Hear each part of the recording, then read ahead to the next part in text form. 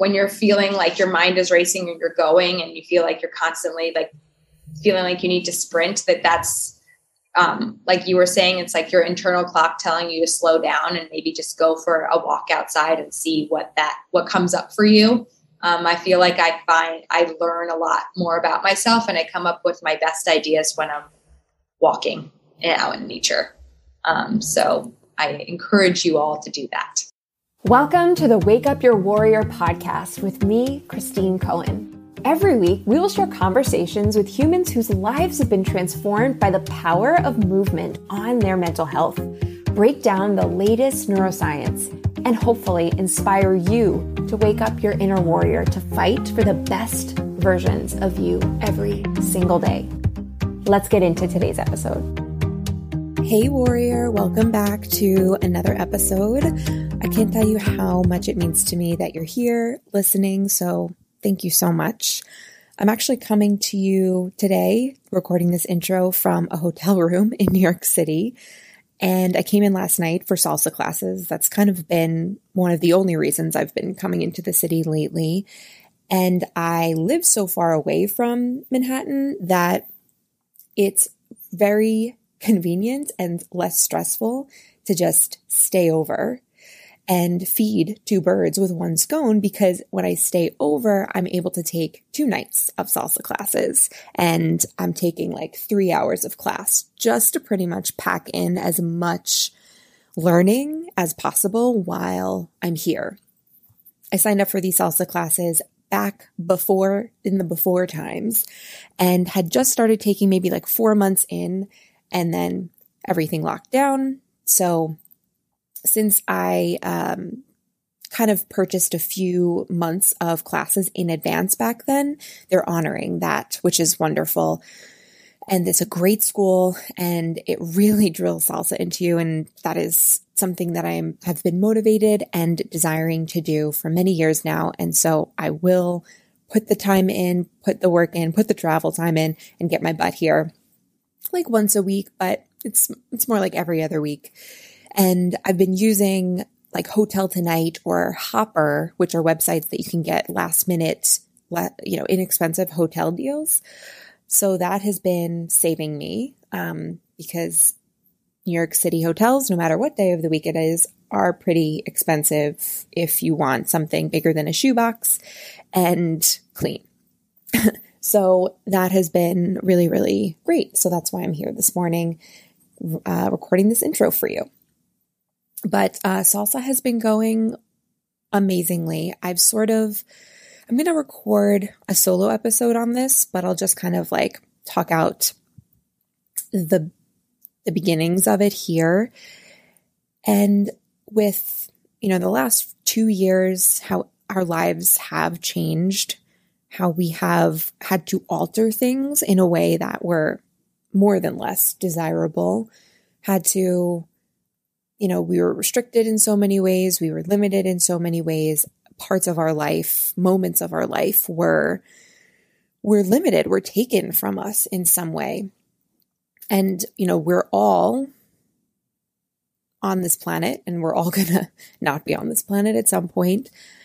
And I don't know, it's the experience of not being able to do something that you really want to do that has me feeling like I don't want to waste another moment not being intentional with my time, with my mood, with my emotional connection, with my energy that I am bringing into my life.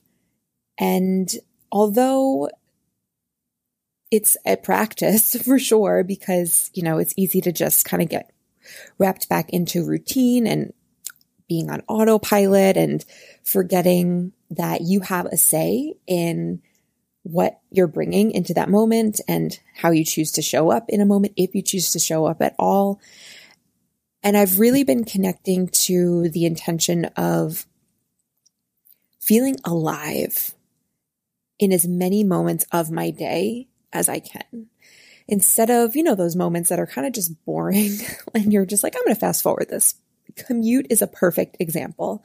We are like, oh, the commute is so long, or it's just this time where I'm just getting from point A to B. And so I'm not going to take it seriously, or I'm just going to listen to whatever, or I'm going to be, focused on the traffic and focused on the external environment around me. And that's going to influence how I feel. And that's going to influence the tone that I bring into the rest of my day. And I just don't want those in-between moments to go to waste just because they're short or boring, or traditionally boring, or I haven't been intentional with them in the past.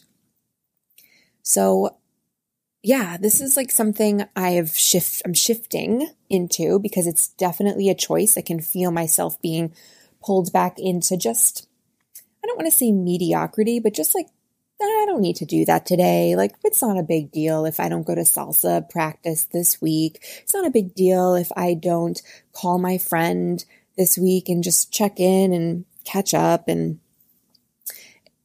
those little, it's not a big deal. I don't need to do that. Of course, I don't need to do that, but doing those things makes me feel so much more connected to life, to time, to purpose, to joy, to love, to me feeling one of, my favorite versions of myself, which allows me to then bring more of that into the bigger times, into the more stressful times, into the in-between times. And then you start to look for opportunities and moments where maybe you've kind of just like glossed over and just didn't even think about, but you start to say like, how can I bring in this 5 minutes of time before this meeting, how can I bring an alive energy to this 5 minutes?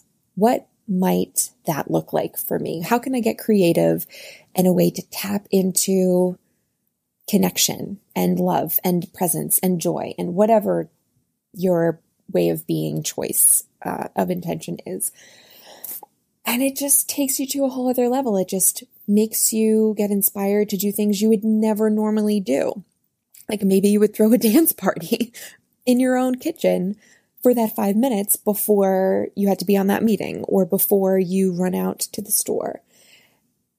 And so it's been changing me, which I've really been enjoying. And this is kind of how I get myself to 2 hour commute to get to the city to take a salsa lesson, because it makes me feel so incredibly alive. So if you identify and resonate with that at all, send me a DM on Instagram. I'd love to talk this out with you at Christine.Cohen. And I'd just love to hear if you're doing this, what you think of this idea, what your version of it is, all those things. So today on the podcast, I have a friend of mine, Karen Toffolo, and she's the founder of Happy Belly Strong, which is a wellness brand designed to ditch diets, gain strength, and minimize stress for good. Karen is one of my friends that I met a few years ago in the fitness industry while we were both living in New York City. We both had different color hair and now we have both moved out of the city, both have brown hair and are both up to big things. But she's like my travel buddy. We have traveled to, Montana together, Glacier National Park. We went to Banff in Canada, which was incredible. Lake Louise. I mean, the most beautiful place I have ever been, like maybe same level as the Swiss Alps, like mind blown just how beautiful it is there. And then we went to Quebec City a few years ago and did some hiking there. All our vacations revolve around hiking and movement and mountains. So it's been really fun to be able to do that with her. And today was great recording this podcast together because we really got to get into a little bit more of how she's evolved her life, her relationship with food, her relationship with movement, as she has kind of transitioned out of the city and into something new. So I'll read her bio and then we'll jump right into our conversation. So Karen empowers her clients to create sustainable habits that work with their busy schedules through movement, mindset, and nutrition. She has an adventurous spirit with so much respect and love for the great outdoors. This love led her to leave her successful career in New York City to learn how to farm in Vermont. I visited her in Vermont and it was incredible. She now lives on the coastline of New Jersey and finds this space mentally soothing. She uses nature as a healing modality to calm the nervous system and teaches these same principles to her clients to create freedom in their bodies. I'm really excited for you to listen to this conversation today. If you haven't already done so, please subscribe to the podcast and leave a review on Apple iTunes. It is so helpful to me. It is a really easy thing, takes less than 2 minutes to do, and it makes such a big impact on the improvement of the podcast, the growth of the podcast, and I love hearing what you guys love to hear more of, and then I can create more of the stuff that you want to hear. All right, thanks so much, and here we go. But before we dive into that conversation, if you are looking to naturally improve your mental health, you're going to want to check out my free workshop.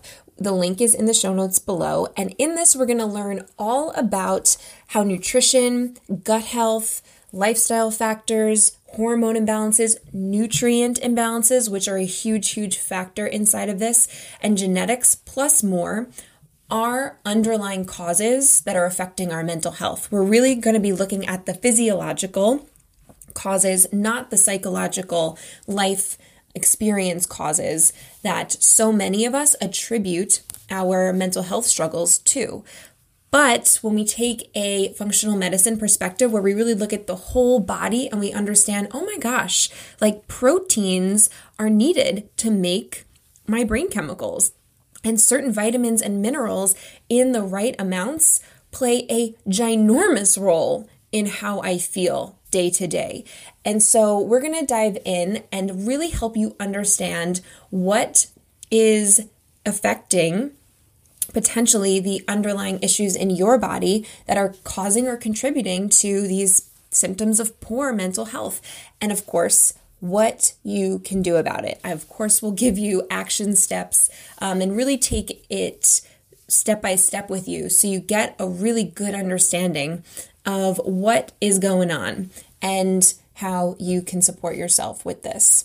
As you know, my story, I healed myself naturally from anxiety and depression, and from what I have learned, as well as working with dozens of people in helping them resolve their own anxiety, depression, whether it's just if it's diagnosed and they're on medication, or even just, life stress that just feels like a lot and we're just fatigued and we're kind of just dragging ourselves along, not really feeling great, knowing we don't feel great, but our lab tests come back normal, even though, we don't feel normal, but nothing seems to be wrong where a doctor can help. And often we're just met with solutions that aren't really helpful, that aren't really solving what is going on underneath the surface. So I am going to dive into that surface with you, below that surface with you, and really help you understand and give you the tools to empower yourself to do something about this. So go check out the link. You can watch the workshop instantly. It's called 6 Steps to Naturally Improve Mental Health. And I know you're going to get a ton from it. All right, without further ado, let's dive into this conversation. I'm going to forget. Yeah. Like 7:15, the sun was setting. When I was making dinner, I was like, whoa, like we're here and it's only going to get warmer. Exactly. I was like, it's weird how I feel like with seasonal depression, I don't have seasonal depression, or I have some symptoms, I guess, of just like the darkness. Mm-hmm. And as soon as the light comes and like the days get warmer, you're just like, where did this energy come from? It's so true. It's so true. I was thinking the same thing because I would say for the last definitely the last 2 years, so probably the last like 3 to 4 years, I have not experienced seasonal depression like I used to really like feel super low in the winter. And it was just like the hardest for me for any energy, you know, everything just intensified. And so for the last, 4 years, I've felt really good about winters, which has been a total game changer for me. It's not like a season I can just like throw out. I throw out anymore. It's like, oh, winter's like got a cool energy of its own when I'm feeling good. But I was realizing, one, it always helps when I go on vacation, obviously, at some point, even if it's for a few days in the sun over the winter, which I did get to do this year with my family. We went to St. Martin. But I remembered it was almost like as soon as March hit, and I sort of felt this like slam on the brakes feel in my own body. And I wouldn't call it seasonal depression, but I was like, I forgot how March, it's just like the end of this winter and you just want out. You're like, I'm ready for change. And it's not quite given it to you yet. And I'm like, I forgot how hard March does feel. You're like at the end of the marathon sort of thing where you're like, I know the end is near and I just want to get there. Yeah, I resonate with that so much. And I feel like it's like one of those teaser months too, where it's like the smells of spring are here. The days are longer, but you can get snow at any, like there's still snow on the forecast or like 30-degree days. And you're just like, no. Yeah. Nope. It's totally thrown me off. All those like interim months where the seasons are changing, there is something that happens like in our bodies with that too. Whether it's the light or the temperature or just like the ups and downs, it's just like not as steady of weather. Sure. I definitely noticed that. Do you notice that just being home the last 2 years, you're more in tune with the weather than you ever have been before? Did you notice that at all? Because you're like so outdoorsy. Yes, I would say I've noticed being out of New York. Yes. So out of New York and like into nature has made me have more of a rhythm in tune with nature rather than just like, let's just get through the seasons and like get out of it. Cause I feel like I had tunnel vision when I was in New York City of just like, get to like when it's freezing, you just get from A to B and you're in things. But now I have the landscape of water. I have earth to ground me. I have the smells and there's nature. So I just feel a little bit more, like you said, in tune with that rhythm. And I noticed that too. My body definitely is aligned with nature in terms of the seasons. Cause I do feel like winter now I'm like, okay, even though I might not get like the moodiness of like the seasonal depression, but I get more lethargic, more tired, wanting to rest more. And in the summer, I'm like, where the hell did all this energy come from? We're at like 9 o'clock in the winters, I'm like falling asleep, but 9 o'clock in the summers, I'm like, let's go on a walk. Like, it's just so funny how each season can affect you. And those shoulder seasons are like hope and like, end like fall's like ending and like holding on to like the last days of summer. And then spring, it's like, there's this like hope and a birth and rebirth and all this stuff. So it's nice to see the different changes of my own energies with nature. Yeah, you said that so well. And I think you're right. It's not just about COVID, although that did give a better sense of just presence and like slowing down to just like see what's going on around me. But not being in New York has definitely made me notice. I'm like, because I now live on Long Island and I also live near water. But it's just like more nature-y out here than even where I grew up on another part of Long Island. And I will go for walks outside and I'll walk past the same trees, and every week you can just see it changing in some way, whether it's getting little blossoms on it or it's the leaves are changing because of the fall. And it's just like really simple to notice it, but it really is beautiful at the same time to like see that change and that presence. And I really enjoy that about living. out here for sure.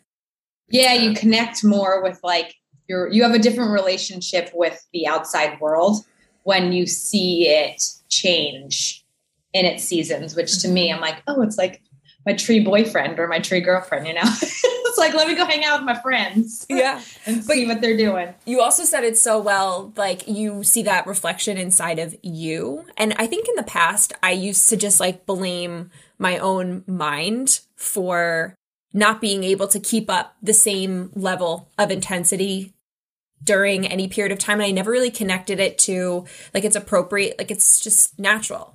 It's a natural flow to want to slow down and sleep later. And I would sort of like resist it and fight it and blame and shame myself for it and be like, why can't I have the same summer energy as I do in the winter or vice versa? And learning so much about physiology and just understanding, oh my gosh, there's so much biology that's wrapped into even seasonal depression in and of itself, just with like our sleep circadian rhythms, how that has to do with serotonin production and melatonin production. And for me, when I understand the science behind the why of something, it like releases this, I don't know, psychological blame or this, that I don't know how to call it, but it releases you become like unburdened emotional, this emotional burden that I've given myself where I'm like, oh, like this is actually how it's nature intended it. Yeah. We force ourselves to be like these robots to fit inside nature when we just need to be nature. I know. So sad, but so beautiful. So beautiful. I think we should just keep rolling with this because this is a fun way to start off our conversation. Totally. So I do like to ask, what is your favorite way to move your body these days? What have you been enjoying? Very different shift than what I used to do in the city, which was boxing. Now it really is a slower approach, and really any way that I can get outside and move next to the sun or the water, which is where I live. I live in Asbury Park, New Jersey, is my favorite way to move. So right now, because the weather is changing and there's less salt on the road and snow, I am actually longboarding with like this is a giant skateboard, and I'm cruising around next to the boardwalk and moving that way, listening to music, dancing on it. Like I feel more, my workouts are more playful now than they used to be, less rigid. What shifted that? Not having to have the pressures of boxing or like trying to make my fights or my weight. And I left New York 2 years ago. I believe getting more into nature and being able to connect with nature is why I'm starting to have that playfulness in terms of just like less rigid. Like my whole life with work, I feel like I am going. That like I want my workouts to be more whatever I feel like doing that day is what I do. I can definitely relate to that. That's been a shift for me too. I think when I first met you 1,000 years ago, you had blonde hair. I had pink hair. Yeah. Now we're brunettes. Now we're both brunettes. And it was at some boot camp that a mutual friend was doing. I was videoing it. You were taking it just, I think, to support. And then we connected because you're like, I'm starting this thing, Happy Belly Strong. And I want to like have a video that just shows all of the culminations of what this brings together with the movement, with the nutrition.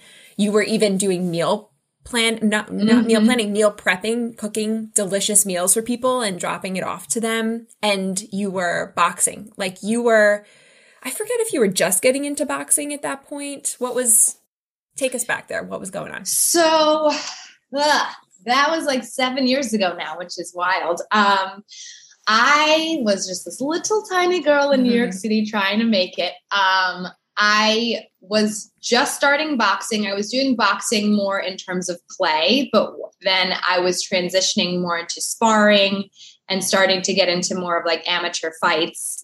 And that was probably around that time, because that was when I was doing all those fitness classes is when I started like falling in love with like New York movement culture. And like that, I feel like is a whole different breed in itself than just movement and fitness in general.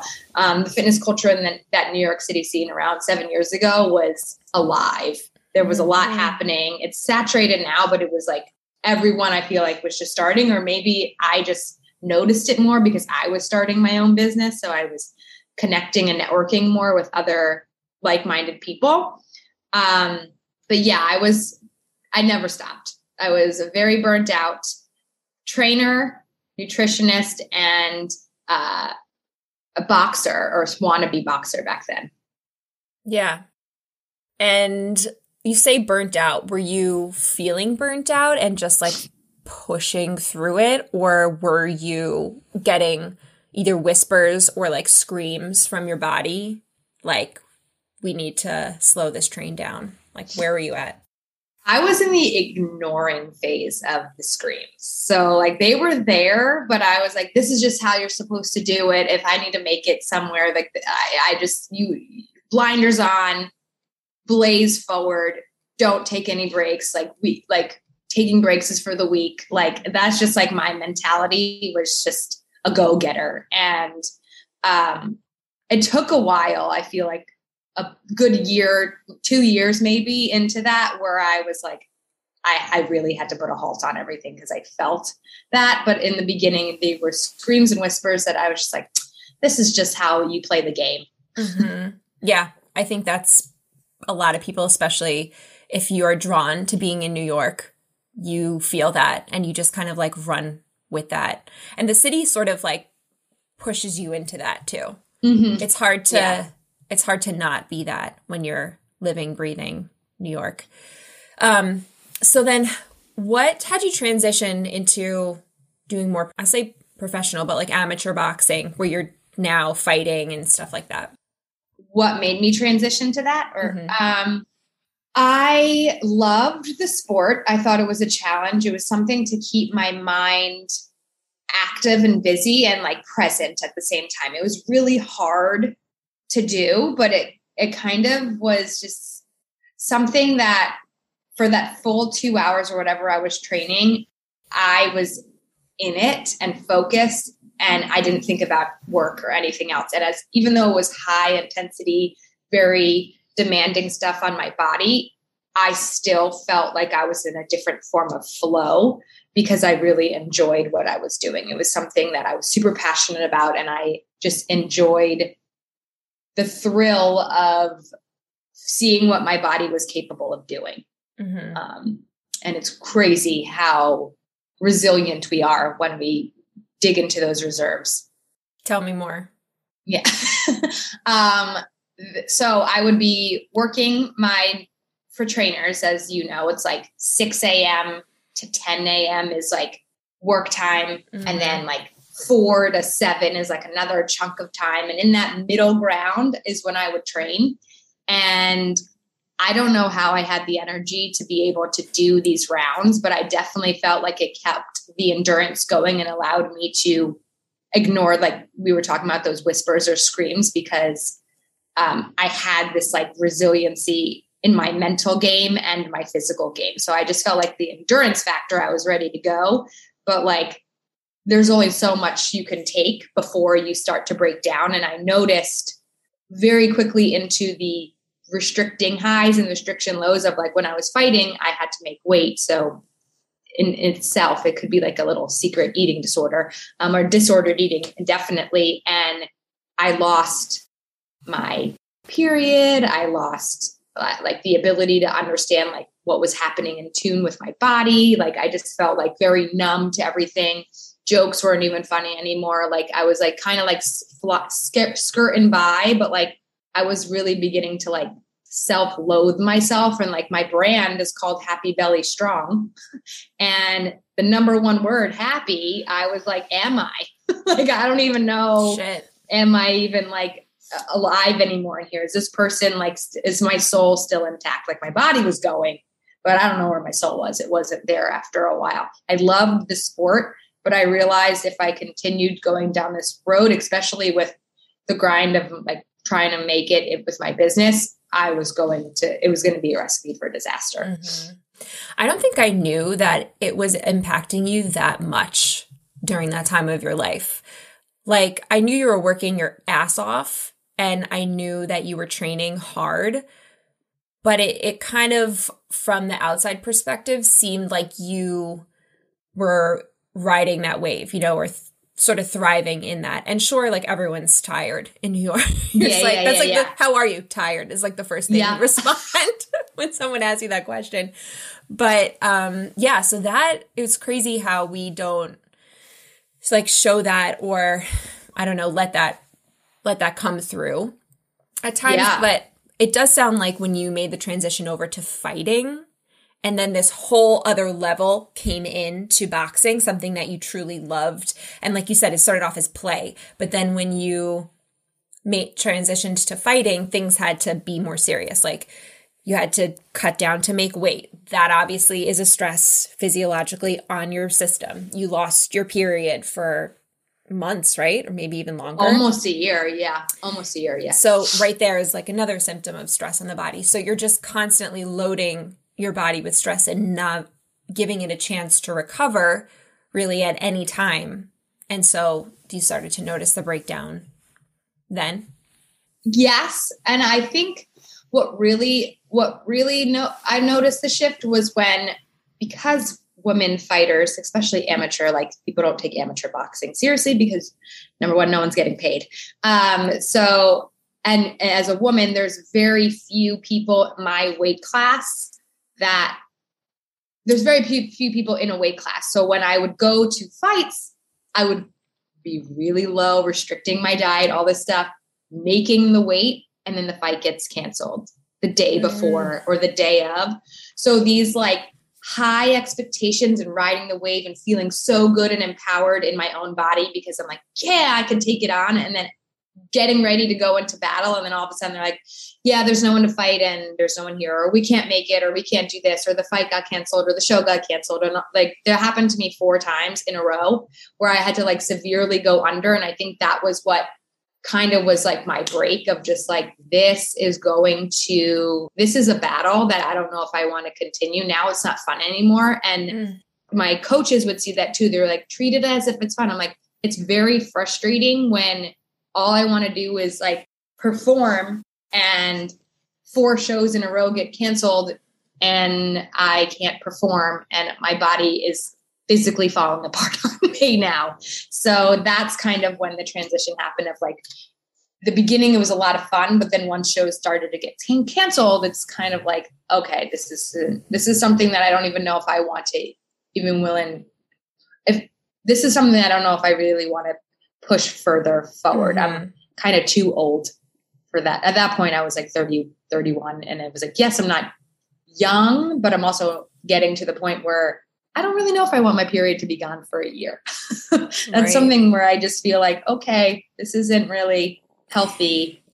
Now, is that, when I say normal, I really mean common. Is that common to happen with amateur female fighters who maybe are like pushing themselves way too hard physically and not allowing their body to heal to lose their period in that sport? I definitely do. I think that like it's common that pros for sure. I do think that there's more time with pros for their body to bounce back and recover and all that. When you're an amateur, like most amateurs are looking to become pro. So they're fighting like week after week after week. And sometimes people live in their fighting weight and some people don't. And they're always constantly having to restrict themselves right around. And boxers, after working in that scene, it's interesting to see what people do to get to make weight. So people are in like these wetsuits that you go surfing in and literally boxing in those to sweat in the sauna suits or doing all this stuff just to get that like 5 pounds of water weight out. So I've noticed most of the women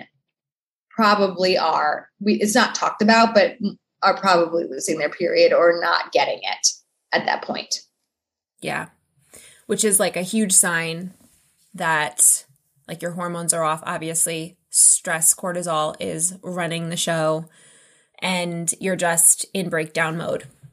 Like you can't sustain that for too long without like really things starting to fall apart, like symptoms starting to like break through.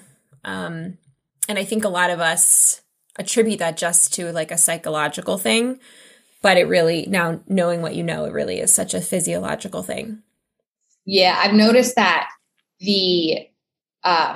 once I started getting more frustrated and I was like starting to hate the sport, not hate it, but like not enjoy it as much as I did, that I knew something was internally wrong with me. And I was like, oh, I got to fix this. This is something that is not good for anyone. And it was more so like, I didn't just hate the sport. I hated even like my job. I didn't like waking up in the morning. I didn't want to wake up. I didn't want to do anything. I just felt like the Karen was just a shell and my soul or spirit was like running for the hills. It did not want to be physically inside of me. Yeah.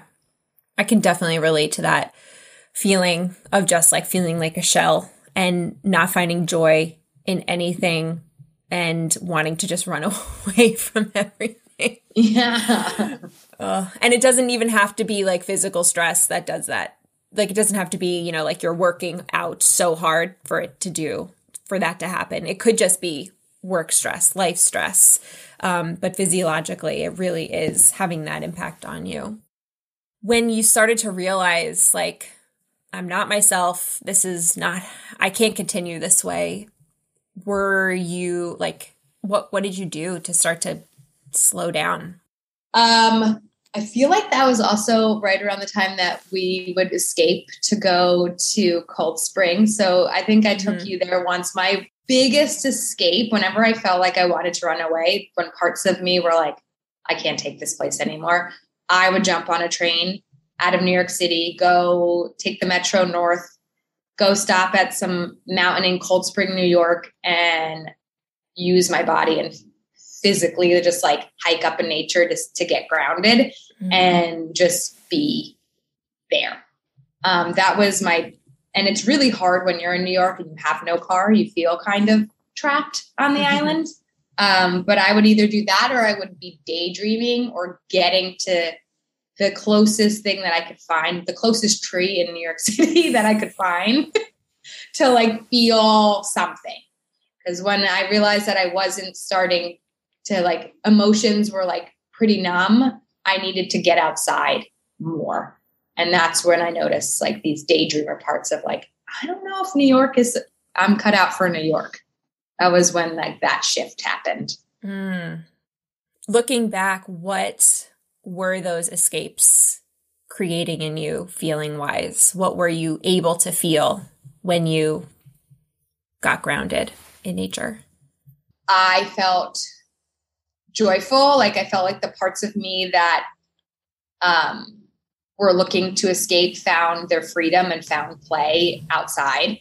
And what I noticed was how much being outside can help reset my mood and reset me as a person and make me feel less of a shell, even if it was just for like a week or two or however long it was that I needed to get back again into outside or nature or whatever. And then I noticed that like I would separate my clients to be, okay, I'll train one person, then I'm going to walk or ride my bike to the next person and put like hour increments so that I could spend more time outside than I did inside. And that helped. So it just kind of like changed my habits of how I worked too. So even inside of your like same schedule, more or less, you started to create little moments of break, of connection, of following those feelings, those feel-good feelings that were like restorative versus just like pounding the pavement. Yep. Sometimes it's hard, and I've done the pounding the pavement and like keeping those blinders on, but I've always noticed that like when I feed this part that needs to play or just have like outdoor time, I felt more whole as a person. So it's just like this one part of me. I mean, there's many parts of me, but that one part really needed play. And if I didn't give that part play, like she'd be kicking and screaming, and then I would end up shutting down. That's what internally came about. I was just going to ask you that if you didn't give yourself what you needed, what was the like acting out or like the coping mechanism that you found yourself going to? Lashing out on people, and mostly like family and close friends. And like, as sad as that is, but like, that's who we project most of it's true. Our kicking and screaming feelings that like we can't release. I would put them onto my friends, or I would just put it straight into my work. And like, sometimes I wasn't really nice at boot camps. Like, so I feel like it just kind of affected my day to day with everyone. And I just felt really bitter. I think that's so important. I asked you that because I don't think that a lot of people who are just kind of on automatic and just like going through the motions in their own lives realize that your emotions actually are messages from your body that are telling you like if it needs stuff or not. And if it's getting what it needs or not. And those, like actions of lashing out and just feeling bitter and feeling angry and just feeling not how you would choose to feel is in a way like I am not nourishing myself in some way. Like a part of me, whether it's emotional or mental or physical, needs something, and I just am not getting the message. Like I don't know how to interpret that message. And then it comes out as, all of our things. And I think it's so real. I think it's so common. I notice like my stuff when I'm not giving my body what it needs is like isolating myself more, is feeling resistance to everything, to wanting to like sleep more, like things like that. Those like thoughts of just like going to eat, just like mindless eating come back, like they just get louder in my brain. And then I just use that now as like it's like a red flag in like okay, it's like an alarm, like something's off. And so take a deep breath and kind of like take some time to figure out what I need and that I'm not giving myself. Yeah, I agree with that. I feel so. Therapy that I do, that's another thing that helped me really understand what was going on in my body is therapy. I started therapy when I was like 2 years ago, right before the pandemic started. So I learned a lot about how to somatically find out what's happening inside of myself. But the type of therapy that I do is called internal family systems, which talks about like the different parts of you. And so I have this little child part that I said like wants to play outdoors, but if she doesn't get what she wants, another part of me comes in as this like protector part to like override her. And I call that like my defensive boxer type. That's just like, or an angry New Yorker. Like this is this part that comes out and like lashes. It always has an attitude, always has a temper. And like in his defense or her defense, she thinks she's protecting this little girl who can't play and just like putting on this like persona. But meanwhile, this part of me is like, it's just really, I don't like living with this part of myself. So I always try to like give her what she needs, which is this part is protecting this little girl. And if the little girl doesn't get what she wants, then my whole life goes out of whack. So I'm like, just give yourself what you need when that's outdoor time. And then everything else kind of becomes more in harmony. Yeah. I want to get to the movement piece in a second, just like how you got back to finding playful movement and having that be the thing that you now do regularly. But I want to talk about the nutrition piece because I know that like with boxing and just cutting weight, it brings up a lot of disordered eating and disordered eating patterns and thoughts. And I was just curious if you found like that was a process in kind of coming out of that into your relationship with food now and what that looked like. Oh yeah. So a little like side note, I overloaded myself in New York where I felt like I needed to throw my hands in and be like, I give up. But I was also like, this big daydreamer part wanted me to leave New York and learn how to farm in Vermont. So me leaving New York healed me.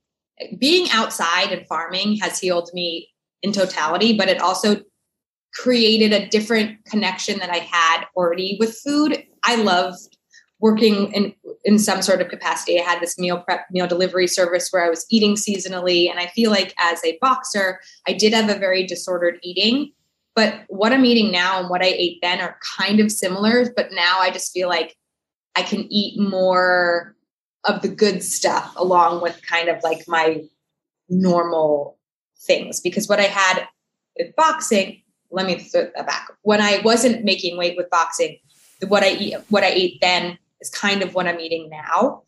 But now that I'm working and my internal state is fine now, it took me a bit to regulate, because when I left New York, I stopped fighting. I stopped kind of moving in the way that I was doing. I gained 20 pounds like that, and everything kind of started working. But I think my body needed that because I was so undernourished that it took me a bit to get back to a homeostasis of what I'm doing now. Because as soon as I started eating donuts again and things that were more like sugary processed food, my body just like went on this like overload of eating way more of that rather than what I was eating. Mm-hmm. So I do feel I wouldn't say there's shame, but I definitely was just like very hyper aware of like gaining weight, because I never really I was always in this one state for so long that when I'm like, oh my God, I'm still moving, I'm still having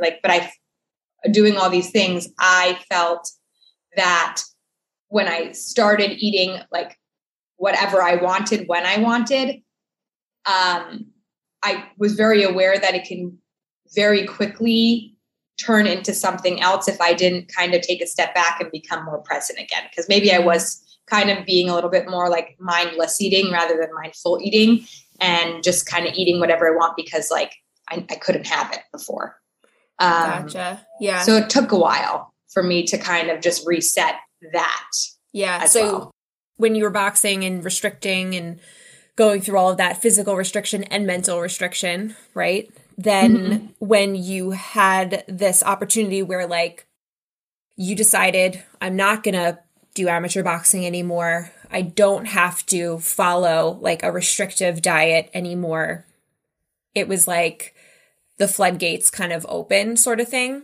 And I've definitely gone through this too, where you just are like, I'm going to have whatever I want because I finally can, after holding this restriction back for so long, which I feel like builds up, like this energy builds up. And so when you finally either say like, fuck it, or I'm just not going to care as much about that, then it can kind of snowball into this, this like mindless, I'm going to eat whatever I want sort of feel, which I would say is different than an intuitive, I can eat what I want when I want it, because the energy is different. And we'll get to that in a second. But you said that you gained about 20 pounds, but it actually was a good thing in the sense of it helped your body's hormones regulate. And did your period come back after doing that for a while? Within like 3 months. Wow. It regulated. And I think it has a lot to do with being outside and getting out of the bright lights of the city. And so we kind of skipped over that. So you followed these daydreams of leaving the city and made them a reality. And you applied to the University of Vermont, right? Yeah. Go for it. Yeah. So I went to the University of Vermont, having this vision of, I still want to do something with food and like learning about connecting to the land.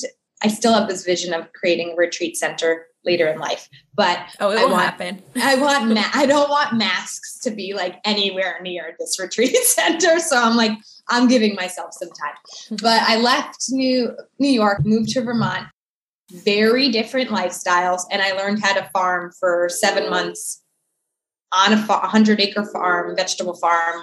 And then we also got to work with watching pasture raised cows and grass-fed cows. Kind of, we got to move like paddocks with them. And I went to different other farms and learned how they grew their organization. So it was a huge learning experience of different learning curve, but like still manual labor and hard work was something I thrived, but I got to be outside, which was like, so I got to use my muscles for the greater good of the land and connecting with the land. And I just felt like this whole like circle of life thing happening while I was there of just like, I'm planting the seeds, I'm attending to the seeds, I'm watching something grow, I'm harvesting the thing that grows, and now it's feeding me, and like, then like all this stuff. It just felt like this whole big circle of life. And I, again, gained the 20 pounds, but I felt so free and good. And like that little part of me was like, woohoo, like all the time, like really like throwing our hands up and enjoying ourselves. And that's when I realized that I need to do something that utilizes my physical strength, but doing it more outside. And that's where this retreat situation came. COVID happened, and still taking a little bit of a break, but it will happen. But that's just kind of like, I want to teach people like to reset their stress hormones, to reset their like metabolism and all this stuff through using nature to ground themselves. Because I think that's how we can always reset. And if you think about it, people go on vacations all the time. They only need a week and their like mood instantly shifts and they feel so much better. And like that to me is like, how can I make this something that's teachable to other people as well? That's so amazing. It was so great to see you like come alive in that as you were doing that program, like just as your friend. It was really wonderful to see like how passionate you were, how it was, you just loved it. And it wasn't like it was easy. It wasn't like everything fell into place, even you moving to Vermont. There was still like life challenges and whatnot that you had to face. But it seemed just like this is what you wanted to do. And this was like a confirmation of like, wow, this makes me feel so freaking good. And I am like, I see it as like, you know, you were actually planting the seeds and harvesting the vegetables and stuff, but just from like a metaphorical perspective, it was like you were planting the seeds of your life in this new thing that you were creating, which is still like in, I don't know what it's called when the stuff is German. I don't know. The stuff is in the ground. It's being fertilized. It hasn't blossomed yet. You haven't harvested it yet. But like that to me was like you planting the seeds of this new movement of your life. Oh yeah. It feels so good. And first of all, I will always remember the memories of Vermont and like watching you and my sisters like pick strawberries off the vine and eating them and just like being like, this is it. This is what life is all about. Like, I was like, the simple things really like made me geek out even more.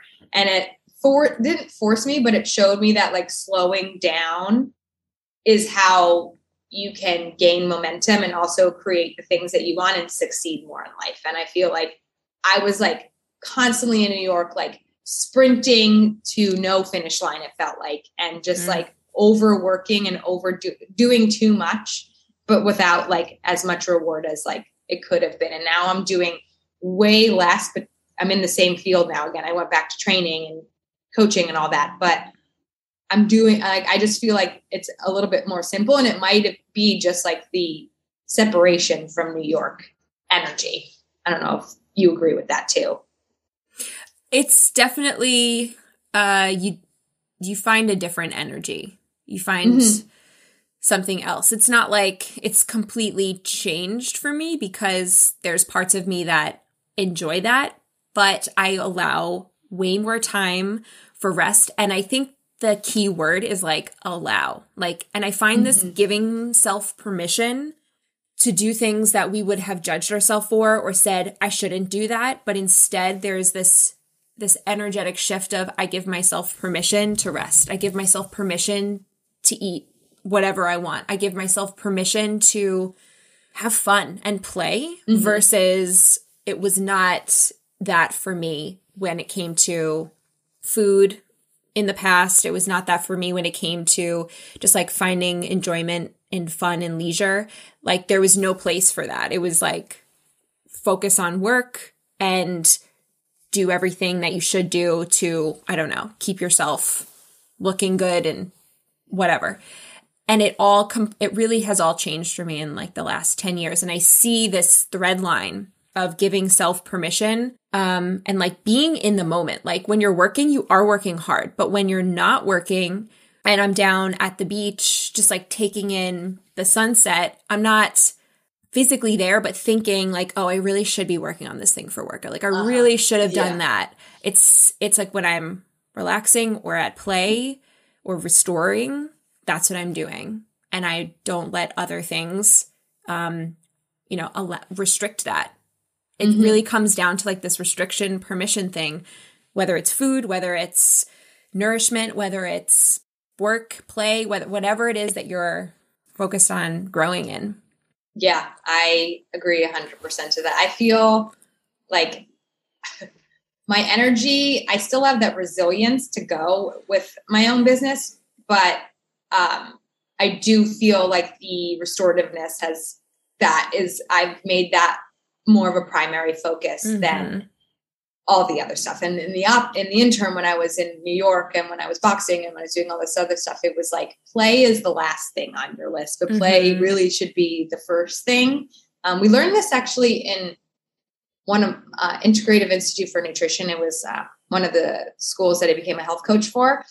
They call it primary foods and your secondary foods. So like your primary foods or your secondary food is your nutrition, like the foods you're eating. Your primary foods should be rest, recovery, relationships, getting grounded, managing your stress in a different way. And then the food is second, because if you're so focused on the food, but you're stressed out in all areas of your life, you're never going to see the results you want. So I bring that into any of my courses or my one-on-one clients. It's like, we need to focus more. Like, they're like, well, what should I eat? I was like, well, let's focus on your sleep. Let's manage that. And also just like making sure that you're taking the recovery that you need and you're not going go, go, go. And you'll probably notice more of a shift in weight loss or energy or whatever mood or whatever you're looking to find, doing that before we change your food. Was there any fear in the letting go of the go, go, go mentality and moving into this more balanced, but allowing play to come to the forefront, allowing just joy and recovery and rest to come to the forefront? Was there any fear in that for you? There's still resistance sometimes. I would say I'm not 100% calm all the time. Like, I would love to be in that state. I think that's actually, my partner is more in that playful side. And when I tap into work, sometimes I could forget that. I can easily go right back into that go, go, go mentality, because my brain or my stress hormones are just the way I live. They're used wired to for it. that. Yeah, used to it. Mm-hmm. So I can thrive in that mentality, but I know the repercussions if I continue to do that for periods on end. I can tell you right now, I had a course that I just launched a month and a half ago. And the prep work for the course, I was in that go, go, go mentality. And I completely forgot about all of the self-care things that I wanted to do, because I was so excited and passionate to launch this thing. But not taking care of myself put a huge toll on me, that after I launched it, I was like, oh my God, now I have to do this course. I don't know if I have enough energy to even give to people, because I just spent so much energy bringing it to life. So I do think that it takes a lot of awareness and conscious effort to stay in this mindset that I know is helpful in the long run. Yeah. Because I thrive better in the other one. Yeah. It's so true. It's so interesting. I find myself talking myself out of that, that where I can just go into work mode and just kind of again, put the blinders on, and it doesn't feel bad. It feels good. It feels oh, this feels amazing. I'm thriving. I'm creating what I want to create. And you just dump all your energy into that without recharging your batteries, without doing the things that are going to help pour into you. And so, of course, you can't maintain that for too long at that speed, because you're just going to run out of gas. So the long-term stuff is really the learning how to manage that and maintain that. So yeah, I find resistance inside of that too. I can definitely relate to that. Do you find that when it came to the nutrition stuff, there was resistance inside of that too? No. I think there was a lot of learning curves of like trying to figure it out, but I guess I'm like one of like, I don't know, maybe it's because I just grew up eating it, but I love vegetables. I love fruit. I love eating protein. Like actually, my whole entire diet changed. Yeah. So like there wasn't resistance. It was more like I was incorporating a lot of new things into my life. Before, when I was fighting, I was a pescatarian. So I only ate fish. How long were you a pescatarian for?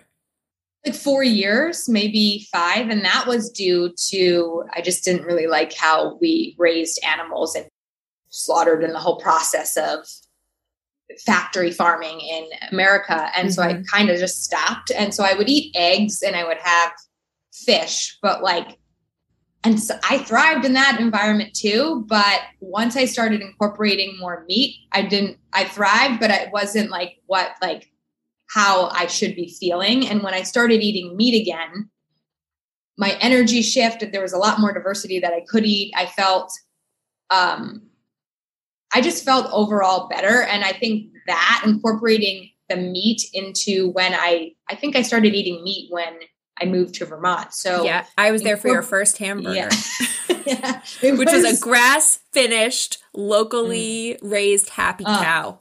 And we went to that place on purpose. It's literally the best hamburger I've had in my whole life. Yeah. I will never forget it. That was such a good meal. It was such an epic day. I really enjoyed it. It was such a good day.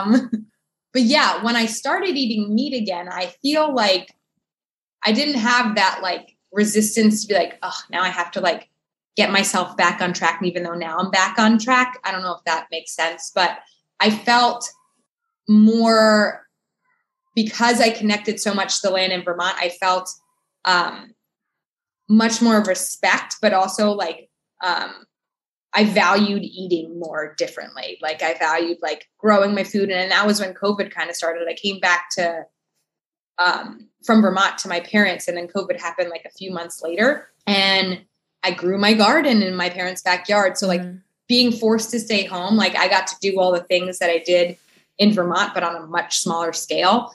And I had the time to enjoy doing that. So I don't think necessarily it was hard restrictions wise. I just felt like I wanted to share it more with people. And I don't know if people really enjoyed me sharing as much as I wanted to share to everyone. Well, like I'm living at my parents' house and like, be like, oh, you're eating the store-bought cow when like you should be getting from the farm's cow. And like, I just felt like I didn't want to have like this like tone of like, I am better than you because I know more about like I'm just trying to like educate. I'm like, let's save the planet, but like it can come off a little much if people just don't want to hear it, right? You have to like say it to the people that want to hear it, not say it to the family that's like, no, we don't really care this much. I got them to change some things, but not all things. Yeah. Nice. Yeah. You can't change people, right? But we can only just continue to change ourselves, which I'm sure inspired them on many levels. On many levels. I just want to go back to your transition into eating meat again. And what was the initial reason why you decided to start eating meat again? What that you wanted to, add it back in? Well, when I realized how good I felt after leaving New York and gaining the weight and just like, I think everything kind of becoming more in harmony again, or like working more fluidly, and also seeing like how grass-fed, grass-finished meat is raised and how it helps benefit our land by replenishing our soils and creating healthier and happier plants and like soils to grow vegetables, but also like the cows are not injected with hormones. They're raised right. I felt I wanted to support these farmers and this style of agriculture that's nourishing not only myself, but our planet. And so me, it was more like a save the planet movement, but also it just tastes really good when it's raised right. And I just feel good eating it. So a lot of it has to do with being educated on what's out there. And maybe I knew what was out there, but I was like resistant towards eating it or didn't trust it. But when I actually saw the back end side of it, made me really appreciate eating it. I also had to slaughter a chicken as one of my things in Vermont. So raising a bird and doing the whole ritual and eating it and like having it nourish me after I nourished them, like was a whole different style of living that I never experienced that really made me appreciate food more. And I wanted to support those types of farmers because they're few and far between and we need them in this world. Yeah. I should have you back on so we could talk about the environmental and sustainability factor of like regenerative farming and all that stuff, because I feel like there's so much, again, miseducation, propaganda, like political stuff that just really makes it hard to see the truth of, the reality of what is actually causing harm and what's actually good for the earth and will help the earth continue. And so I would love to have that conversation because I think people are really confused, and I think they're doing not only the earth more harm by some of the choices that they're changing to, but they're after a certain amount of time doing their body harm because your body needs certain vitamins and minerals that really only certain animal products can provide. And if you're not getting adequate supplementation, it's very common for after a few years of somebody being vegetarian to start developing all of these symptoms that just feel crappy, whether it's mental health symptoms, physical health symptoms, and they don't connect it to the fact that they're missing nutrients, they're missing vitamins and minerals that they would have been getting through meat. But obviously, that's a whole other conversation. So we'll have you back on for that. Yeah. We'll have a lot of information overload out there for sure. And I think that also is the same with like diet myths in general, or just like the restrictive eating. Like the internet has so much false information, and like depending on who's lobbying the movement is the information you're going to get out of it. So like if it's big ag doing something, like they could be promoting like these plant-based things, or like due to the fact that they're lobbying the soy products, but yet these soy products are monocropped, they're killing the crop. So it's like, what is the pros and cons of like animal meat versus this plant-based meat? But yet there's so much pesticides and stuff in the other stuff, and it's a whole slew of stuff. But I really think it's like, who is funding the research paper that you're reading? Because that's like a big one to see, especially with any diet trend out there as well. Totally. When you work with clients, how do you help them navigate their change in overall health? What does that look like for you guys? First, I can't overload them with everything, right? I'm like, saving the planet is probably the last thing. I want them to eat more vegetables or eat more diversity, I think would be the first thing I do. So in the navigation, it would just be like monitoring, first of all, their lifestyle factors. Are they sitting all day working their 9 to 5? Are they moving? Are they sleeping? And their stress hormones, I kind of, like I said, those primary foods, those primary factors I want to get right before I talk about the nutrition, or before I go into more like in depth about nutrition. Obviously, I want them to be eating real food, eating plants and animal foods that are going to nourish them. And I educate them on that. But a lot of it is just making sure, like, when did you feel like you had these sugar cravings, or what were you craving and when? And then also like now taking their like meal log and seeing, okay, well, you didn't eat breakfast today. All you had was coffee until 2 p.m. And that's why we overate sugar later. And it's just trying to like figure out how to like manage their blood sugar levels through holistic lifestyle choices and food choices.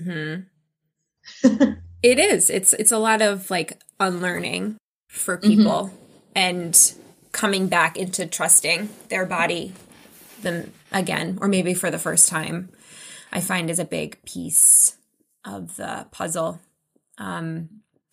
But you talk a little bit about the few like programs live and virtual that you have that you help people with? Sure. I'm super excited. So I'm launching in April it's called Asbury Park Boardwalk Boot Camp.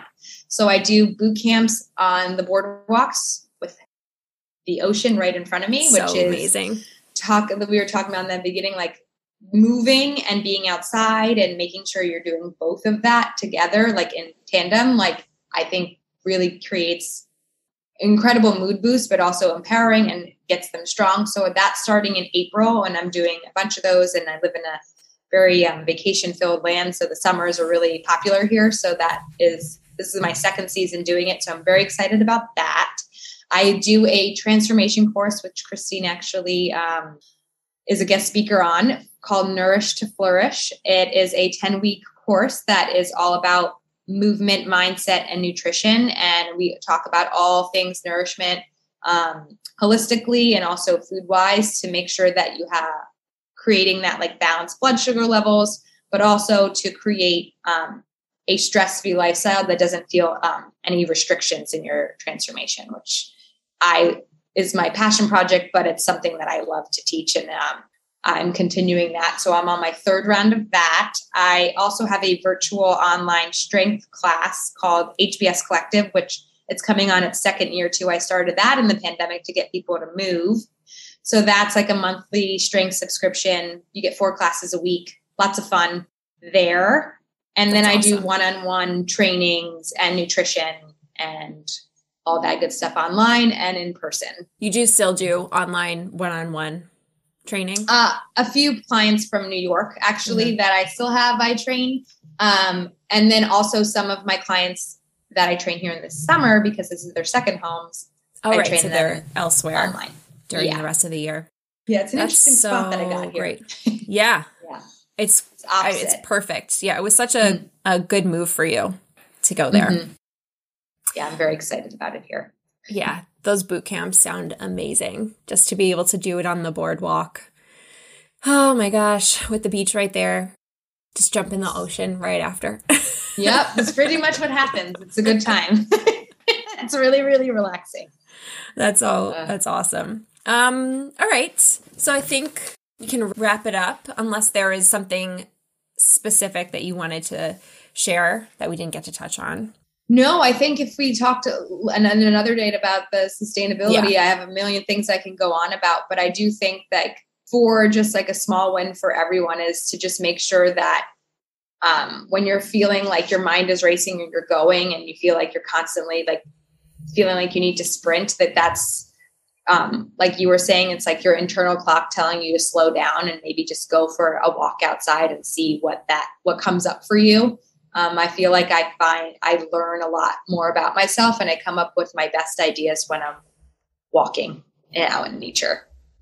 So I encourage you all to do that. It's such good advice. It sounds so simple.